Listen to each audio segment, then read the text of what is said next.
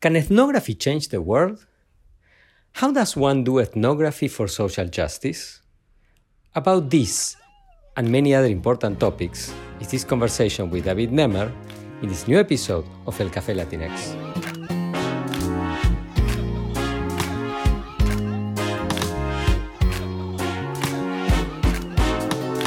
What is the experience of being a Latinx or Latin American scholar in the field of communication and media studies? What are the main challenges and opportunities that come with our identities? These are the issues that we'll talk about in El Café Latinx, where some of the leading voices in the field will share their professional experiences. Hola, my name is Pablo Boczkowski. I teach at Northwestern University, where I hold the Hamid bin Khalif Al Thani Chair in Communication. Together with Mora Matassi, doctoral student at Northwestern and executive producer of this podcast, we invite you to discover the journeys of scholars who are at the cutting edge of creating knowledge about Latinx or Latin American communities across the Americas. These are our stories. Esas son nuestras historias. Estas son nuestras historias. Welcome everybody to this new episode of El Café Latinx. I am very delighted to have with us today David Nemer. David is assistant professor in the Department of Media Studies at the University of Virginia. Before that, he was an assistant professor at the University of Kentucky. Before that, he got his PhD at Indiana University with the outstanding Eden Medina. The PhD was in computing culture and society. Previously, he got graduate degrees in anthropology from the University of Virginia, in computer science from Sarla University, and undergraduate degrees in business administration from Universidad Federal do Espírito Santo, and in computer science from Faculdades Integradas Espírito Santenses in Vitória, in both cases, his hometown in Brazil. He is the author of two books, Café Digital, published in 2013, and the forthcoming and much awaited Technology of the Oppressed, coming out with MIT Press in English and also with in Brazilian, in Portuguese. In Brazilian, Portuguese translation actually is coming out this month.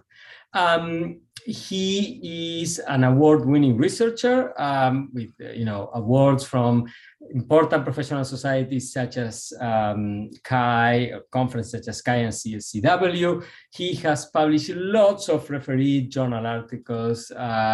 This is in computer science conference proceedings, book chapters. He's an expert at the intersection of STS, anthropology, Latin American studies, and digital media and communication. David, welcome to El Café Latinx. Thank you so, gracias, Pablo. Thank you so much. This is a great introduction. Most deserved, my friend. So to get us started, tell us, how did it all begin? That is, how was the start of the journey that led you to become a professor? That is an excellent question. As you were reading my titles, one may think, and my degrees, one may think that, wow, how did he do all this? He must have known, how to pursue his career and how to get into like a well-formed professor. And I say it's the opposite. It's the complete contrary, because I just didn't know what I wanted. In my last year of high school, where usually in Brazil, you take this exam called vestibular, which is the college entrance exam. You have to know what you want, because once you get into that major, that's it. Like, you can't really shift, and it's not like you build your major as you join the university. It's like a well-established and defined degrees with the disciplines and everything you have to take for you to get your degree. And I just didn't know what I wanted. And business was something very generic for me, because I thought, okay, everything falls under business and I can go in many directions. So I thought that I could do that. But I also really liked technology and computer science. That was in 2001, and computer science was seen as the future, right? If you want to be rich and bright and smart, do computer science. Come study this magic object called the computer. So of course I was attracted by that, and I ended up doing vestibular for these two different universities, the Federal, which is state sponsored, I did for business, and I went to a private school for the computer science degree. I thought, well, I'll start both, and eventually I'll decide which one to continue, because there was no way I was going to do both at the same time and finish both at the same time. And I was in my last year, I was a senior in both, and I still did not know which one I wanted to pursue further. And I interned in, software developing companies, and also in consultancy companies, because I had to do that as part of my degree in business and in computer science. And even though I interned and I felt what it meant to be a person working in those fields, I still didn't know what I wanted. So I finished it. And in Brazil, for you to finish your bachelor's degree, you have to write what they call the monographia, which is like a bachelor's thesis. And I did it. I passed them, got both degrees. And then once I finished, I thought, what now? What I want? And I wasn't really satisfied. I've always wanted to go to grad school, because I never thought that the knowledge that I got from my bachelor's experience was enough. So I wanted something more, because up to then, everything seemed very basic for me. So I decided to do a master's, and I've always wanted to live abroad, because I wanted to have other experiences. I wanted to come to the US for my master's, but here is very expensive. And given the currency differences, it would be very expensive for me, and I wouldn't be able to afford it. So I looked into doing a master's in Germany, where they're free. And I decided to do on computer science, because most graduate courses, programs in business are MBAs, which is professional oriented degrees, which wasn't my thing. I wanted to do something more academic. So I got into my master's program in Germany, and I was doing it. I was enjoying it. I got to intern at the Fraunhofer Institute, which was nice. But then by the time I started doing my master thesis, I finally got to the realization that computer science was not what I wanted. And I didn't know what to do. Quitting was not an option. Quitting and going back to Brazil wasn't an option for me. So I struggled and powered through and finished my master thesis, graduated. And something that I realized then was more important than knowing what you want is also knowing what you don't want. And computer science per se was something that I did not want. Like, I saw myself coding, overnight, doing system analysis. It was just something that I didn't want. I didn't see a proper application of the things that I was developing into society. Back in my computer science times in Brazil, as I was doing my bachelor's, I participated and helped coordinate a couple of digital inclusion programs where we would go to the favelas or remote areas to teach computer skills to underprivileged folks. And that has always stayed with me. And I thought that doing the master's, I would be able to amplify that a bit. But I just saw myself, programming things that didn't really have a social justice component to it. And I started looking into other programs, because finishing my studies with the master's wasn't enough for me. So I had to look for something else. So I started looking into programs in the US for the PhD that could still stay in the area of technology, but could bring a different perspective, like a social science or humanities perspective, so I could engage in the kind of work that I really liked, which was related to digital inclusion or marginalized communities. So it was not until my PhD program that I finally realized that this is what I wanted to study. STS, anthropology, information science, it was all brought together in this very transdisciplinary program that I was in, which really helped me build my career path. So it was just in the PhD that I had the realization of what I wanted to study and pursue. That's very interesting. That's quite the journey. So you did your master's in anthropology at Virginia. So yes, so it doesn't end there. So I did the PhD, which was a STS-based PhD, and I was trained as an ethnographer during my PhD. And because I liked it so much, I wanted to have access to the foundational theory of anthropology. So at UVA, at Virginia, they have something called faculty benefit. So I decided to do an MA in anthropology during the pandemic, and I did it. So in 1 year, I powered through the program, finished in record time, and got an MA in anthropology, which really helped me write the book as well. Wow, that's remarkable. Okay, so I misread that. So I thought that your master's in anthropology was in between your Master of Science at Saarland and your PhD at Indiana. So it was after. You had already been on the faculty at Kentucky, and now you are on the faculty of Virginia, and you decide to go back to the classroom. How was the experience of being a student while being a faculty?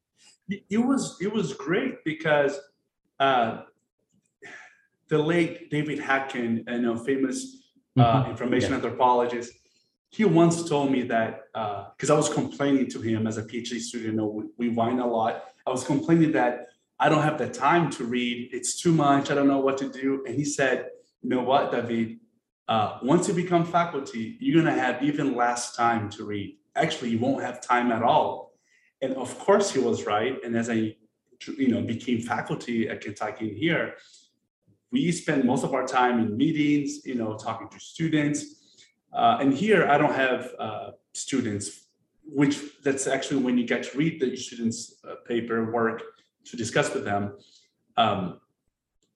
So going back to the classroom actually rekindled that joy of reading for the sake of discussion, of debating.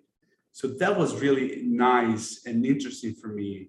I really liked it. The students felt a little intimidated because, they had a professor as their peer, but after the first week, they would forget it because we would just they're super brilliant students, so they knew more than me. So it was very nice to learn from them and have an opportunity to discuss the readings that I was actually doing. That's very interesting. That was during the pandemic, and that was as you were, I guess, writing the final version of Technology of the Oppressed. And you were teaching probably too. Yes. How did you juggle all of those roles? Student, writer, teacher. Well, I'm single. I have no kids, so I have no shame in saying this. That's why I managed to do that. But also very privileged as well, in the sense that I was not affected financially because we kept teaching online. I was given enough support that I could just stay home and writing, for example. A lot of work for sure, but then I still felt very privileged that I was given this chance to not have my life affected more than other people had. So I could engage, in the process of writing and reading. It felt very complimentary as well. I was reading lots of Du Bois, even Gertz in ethnography. I took a class on ethnographic writing, which was great because that really introduced me to new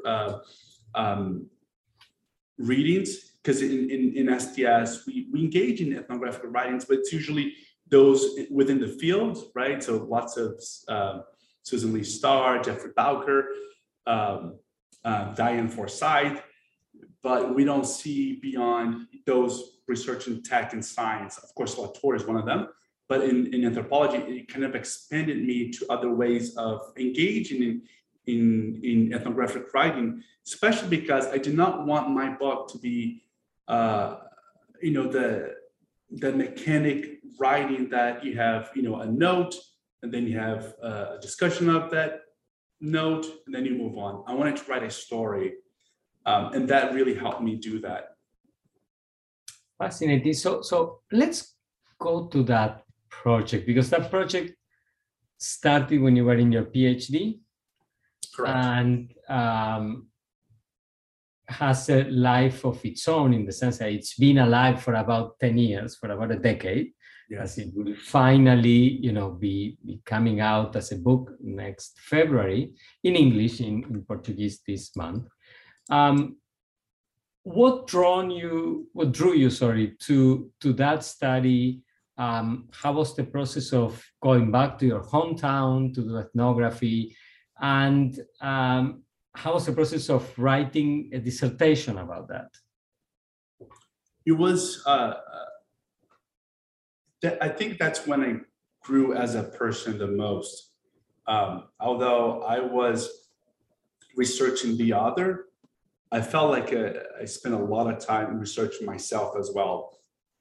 In the book, I write that when I'm describing the field and trying to explain the favelas, I write a piece called Positionality, where I talk about how I positioned myself and how I saw myself in the field, right? Because I was going back to my hometown, going to an area that it's not considered, let's say, my hometown, my home territory.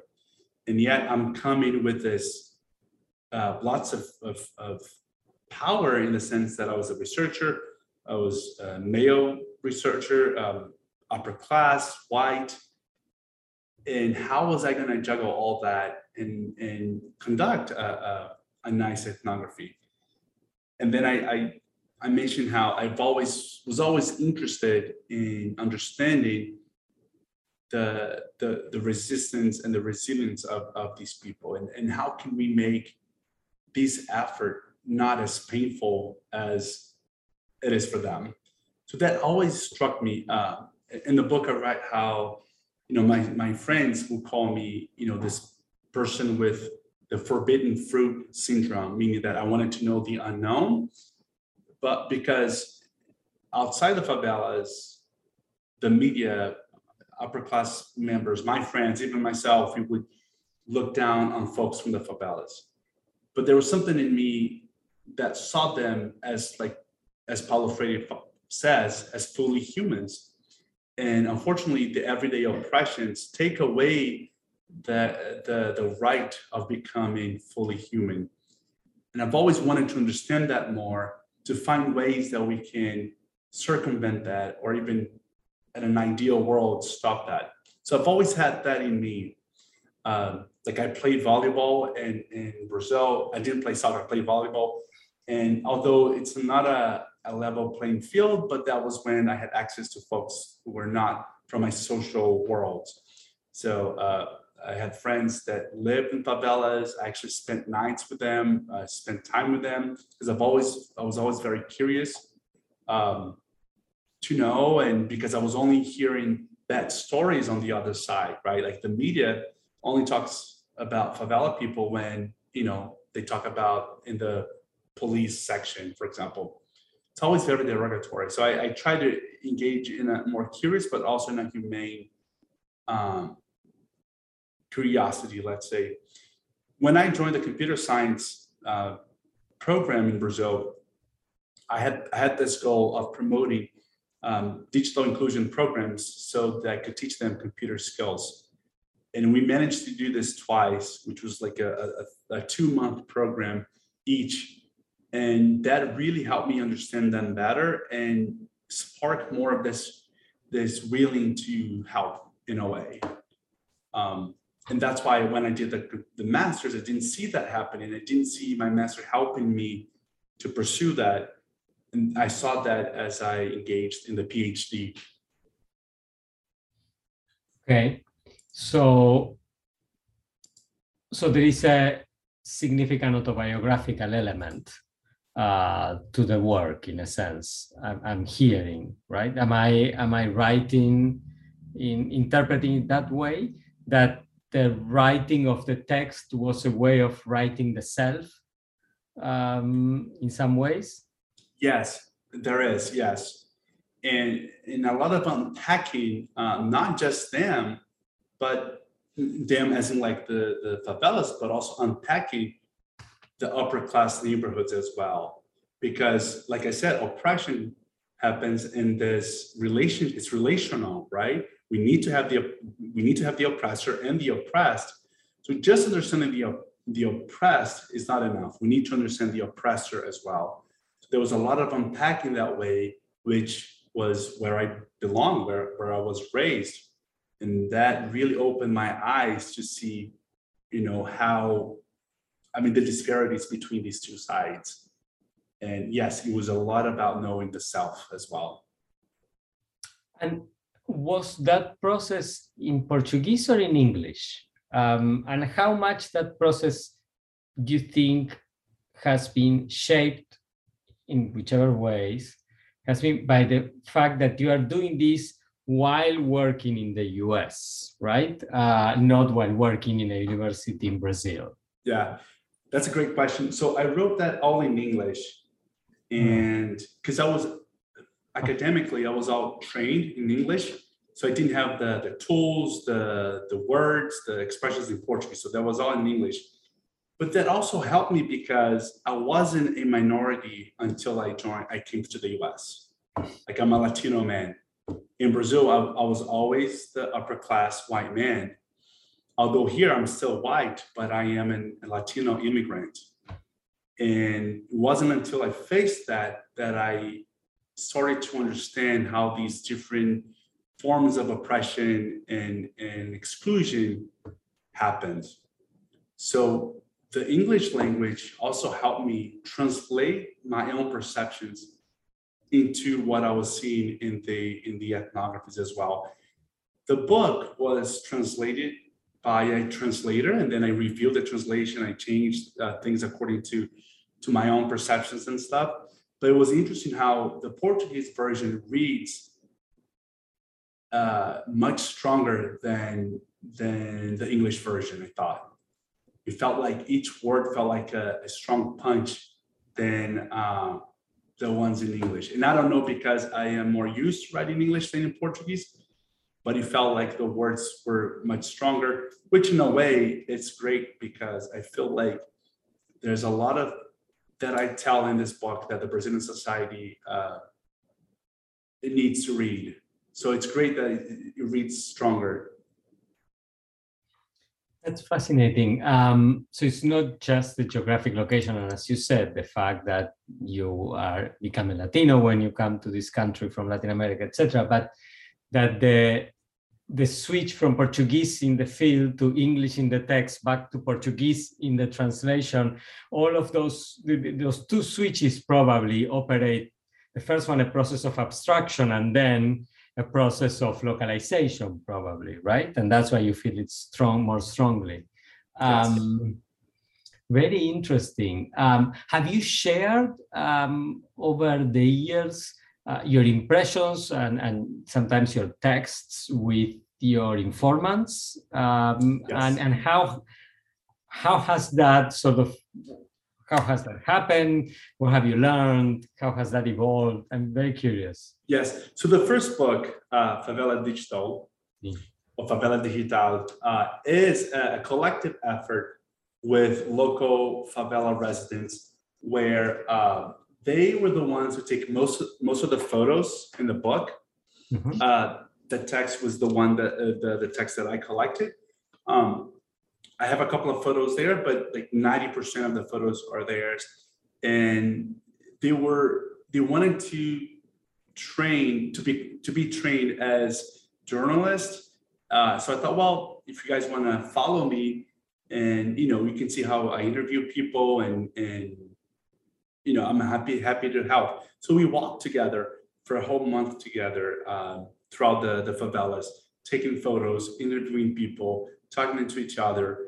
And the great thing was that after the book was published, they managed to get jobs in local newspapers or the state newspapers, which was nice. And this was made with them from taking the photos and interviewing people to the conceptualization of the book. So we together chose which photos would represent the book, the community better, which photos would not represent or be stigmatizing.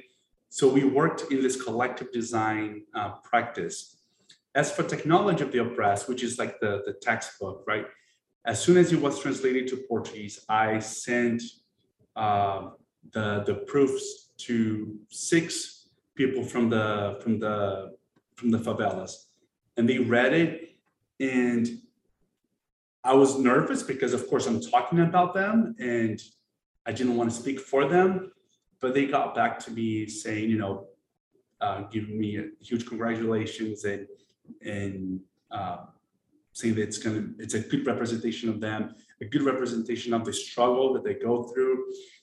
In the book, in Portuguese, instead of having renowned scholars in Brazil, I have them blurbing the book, the residents, because I thought was, because it's them, right? So if I don't have their endorsement, then for me, the book misses its purpose. And when I got the endorsement, to me, it was the biggest endorsement. And I wanted to bring that in English, but it was a bit too late in the MIT process. They're a bit more formal. So that was a thing that I've always wanted to do. And these follow-up fieldwork, follow-up interviews that I would do was something to remain compromised to their struggle. It kept me in touch with what they wanted. And as I was also talking about the book, they were curious to know what stories would go in, what stories I would leave out, or which analysis I was going to bring. And it was always clear from the beginning to them. So I thought that was the right thing to do. Excellent. So how has been the journey for you since PhD? And in particular, what has been the reception that you encountered about this project in American academia? You've now had 2 tenure-track jobs. So you've gone through at least 2 rounds of, recruitment, and you've presented at conferences, etc. How has been, in your perception, people's reception of these ideas, and how has been overall your journey of, becoming part of American academia on the faculty side, not the student side now? I've always thought that the reception was always great. I feel like in American academia, there is this willingness of knowing the other. And during my research, I've sensed that there was a bit more of interest, given that Brazil was living like different times than we're living right now, right? Lula with Dilma, Brazil was doing really well with the economy. Brazil was going to host the World Cup and the Olympics. So there was Brazil was living a hype in the US. So I've always felt very welcomed by by my colleagues due to the work that I do. And given the social justice tone that I bring, I feel like they like it even more. And it's also a big responsibility because I don't want to speak for those in marginalized areas. I don't want to romanticize anything that they go through, but rather I want to show the life as it is in those places and try to not show their raw life, but rather a life that they want to see them portrayed.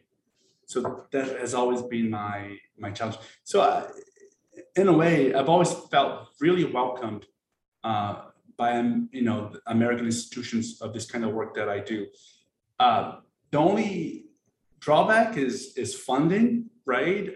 Brazil is not on the attention for the NSF, these major funding institutions in America. They rather sponsor projects in countries in Africa and Southeast Asia. I think there is a history there. I wish they would, or maybe when it's Latin America, Mexico becomes the focus. But unfortunately, Brazil is never there in their focus at all. So this was, to me, it's the only drawback. But on the other hand, the institutions have always been supportive enough that I never really needed to go after these grants to support my research. So that was something nice. Okay. Now you've sort of been a traveler in different academic fields. You are now in a media studies department, and that is central in the field. But before your PhD, was in the School of Information or Informatics at Indiana. You are trained by a combination of historians, anthropologists. Even currently, you're part of the lab at Princeton, which I'm assuming is run by Joao. Yes. In anthropology, then you are at the Berkman Center. How has your journey into communication and media studies been, and what observations do you have about the field from an outside perspective, an outsider joining in, right? Yes, no, that's a very good question. Just an observation. So João Biel, he blurbed my book in English, which I was super happy because I'm also a big fan of his work. But you're right. So coming from informatics, and where you encounter people doing big data work or complex systems, computational analysis, and we are the track where we do qualitative and critical inquiry. And of course, there the faculty will protect the students, so you're good there. But once you go into the departments as a peer, then that's where you see the reality as it is. I joined Kentucky in the information school, and I could tell that there was a drive towards big data analysis and quantitative approaches, which it's not really what I do, but I can absolutely put myself in the conversation, but it wasn't something that I felt like I was contributing or being part of the department. And they were mostly focused on library science or instructional technology, which was not really my thing. But as looking into things that people do at CHI, the Human-Computer Interactions Conference, it's either the user experience approach or the big data approach that they speak louder than any other approach. And I was like, I can speak to both, but that's not my main object of study. And I've always been interested in the communicative aspect of technology more than the information aspect of it. So in the book, I'm always talking about how they communicate with each other, how people communicate with folks from outside the favelas, how people bypass the censorship of the drug cartels. So it's always the communicative aspect that called my attention and my interest. So not surprisingly, I saw myself in communication more with folks in media studies and communications. What is interesting is that I don't have the communication degree background. So theories related to mass communication, interpersonal communication, I totally see the value, but it's certainly not what I know. And joining a department that has some of that and see where I fit, it certainly shows how transdisciplinary the field has become. And more interestingly, how welcoming it also has become. I feel like media studies is way more welcoming to qualitative researchers than information studies has become. Because information studies used to be very open to qualitative folks, but it's becoming less and less because unfortunately that's where funding is, like to support quantitative and big data analysis and research. Media studies I thought was more welcoming, and it has the criticality that I like to engage in my work. I don't want to, and I'm watching my words here because I have great friends in information studies that do a lot of work, amazing critical work, but the kind of work that we see in STS, I feel like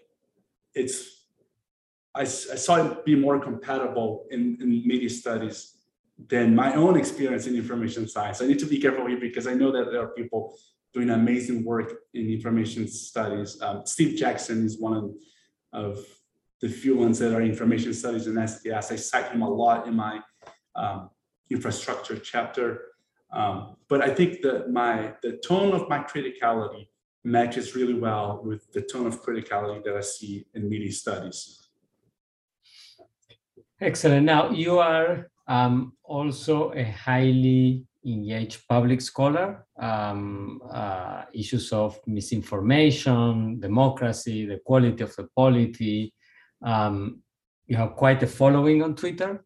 And your home country has been going through a fairly traumatic, shall we say, and sad period in its recent history.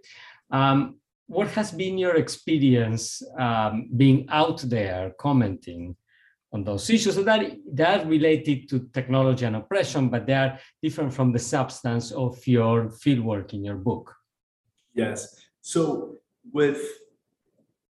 My research in my book is the research that led me into looking into the misinformation problem, because I finished my fieldwork right when the June journeys were happening. Took place in 2013, which were this massive protests that were happening in Brazil, and people were going to social media to organize the protest or advertise the protest day, location. So that really struck my attention. So I kept following that. And in 2013, people were protesting against the government, but they wanted the government to provide a solution. So there was a productive protest, let's say, whereas in 2014, it shifted completely the tone, where people were asking for Dilma Rousseff to be impeached, to renounce, to step down. It became this misogynist, far-right leaning protest that had nothing to do with 2013, although people were saying, oh, they are capitalizing on the wave of the protests of 2013, which in the book I explain how different they are. So there I saw that there's a lot of misinformation happening. That's why I got into this thing. I did not know that Bolsonaro was going to happen until 2018. And there I decided to take a different approach. Usually in academia, we do a well-grounded research before we publish or before we say anything. But given the urgency of the issue in Brazil, I decided to do the opposite. I decided to write to the public press and reach out to the public press to see if we could have a more immediate impact, because unfortunately, journal publications take longer. So I took an inverted process to speak first and then do more of a well-explained analysis in academic work. So I became very active in that sense. My first piece, which was published by The Guardian in 2018, I was unpacking the infrastructure of misinformation, which basically, in the absence of a filter bubble that we see in Facebook, whoever was behind it put together a human infrastructure to curate and share and create misinformation throughout WhatsApp, because WhatsApp doesn't have an algorithm. So they worked similar to the algorithm in the sense. So I was like showing like who was behind it, who was working for them, who were these people to have some sort of impact. The article was kind of a hit, but was kind of too late to make any change, and Bolsonaro ended up winning. And because the misinformation was still happening to this day, where people are promoting disinformation campaigns so people can take hydroxychloroquine instead of getting the COVID shots. It kills. We know the misinformation kills. We had examples in India, even in Brazil. So I worked more of an academic activist on that front. And I felt the need of eventually theorize and conceptualize everything that I was researching, but publishing in a more accessible language. So in the book, I saw this as being an opportunity. So in the book, there's a chapter called Technology of the Oppressor, where I theorize more and engage more with the theory, with the things that I saw, like from defining a human infrastructure of misinformation to theorizing how the online radicalization process happens on WhatsApp.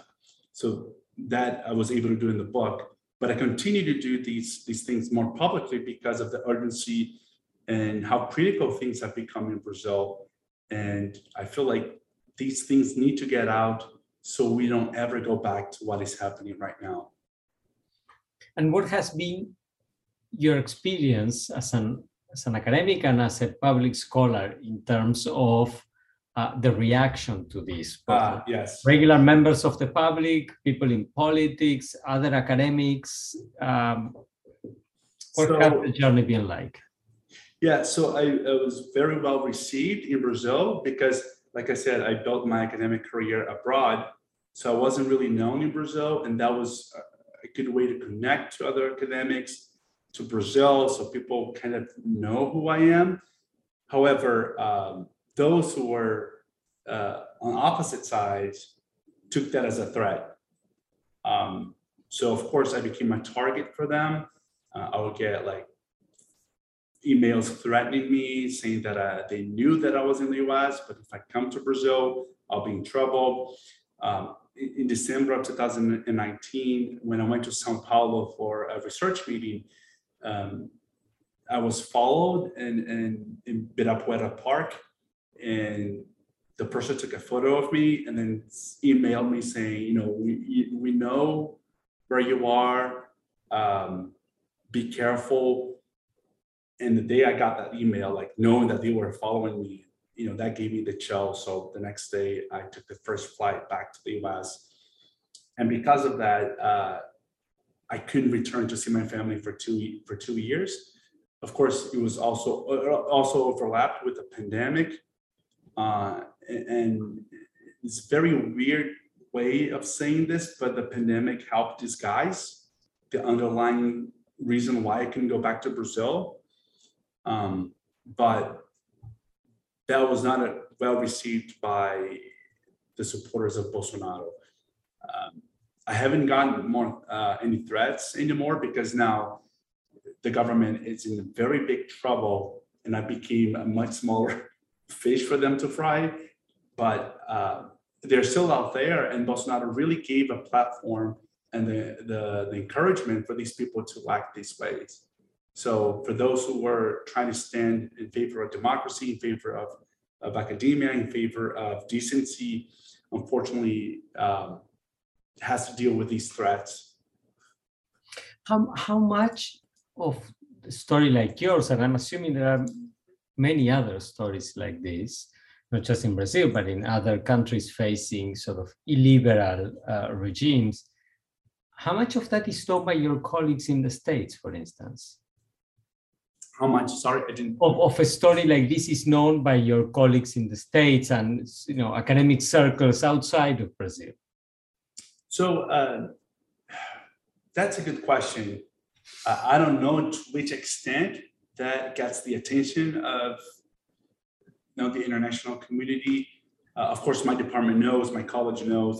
They have been super supportive, from offering the legal office to, you know, personal protection and personal support.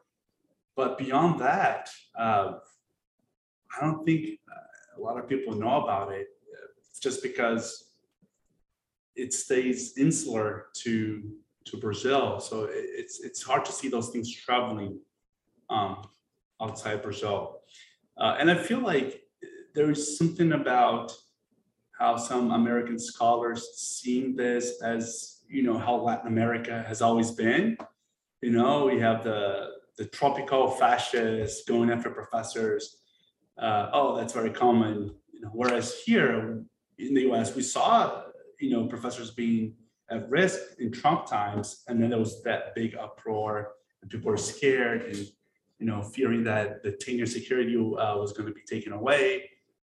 But then when it happens in Latin America, oh, it's just, you know, just another thing of Latin America, unfortunately. But it's serious, right? It divides family, it kills people.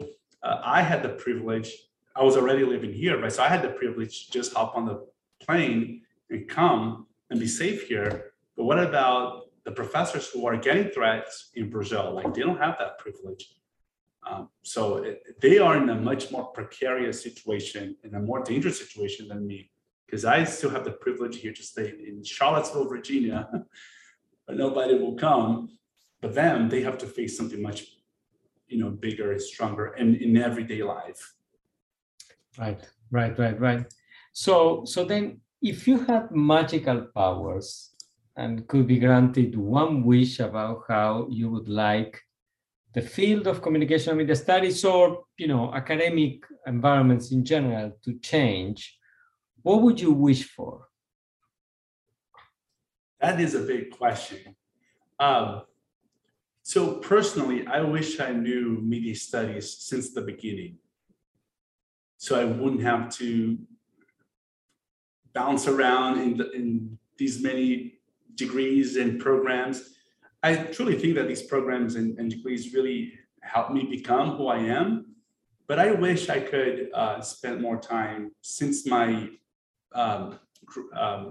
undergraduate program in media studies. So I wish the program itself and the field itself was more accessible to those starting and becoming interested in media studies, to understand what it means to be interdisciplinary, to understand what it means to be transdisciplinary, that you can do this kind of work, you can research this kind of work.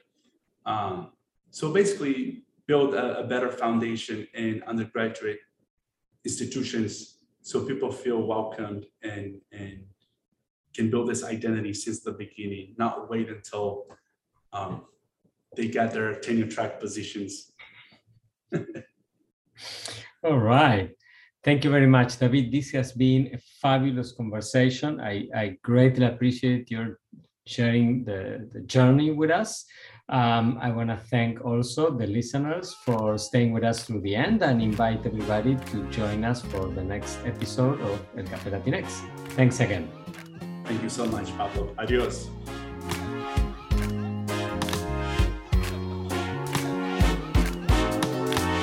El Café Latinx is a production of the Center for Latinx Digital Media in the Department of Communication Studies at Northwestern University. I am Pablo Boczkowski, your host, and I'm joined by executive producer Mora Matassi.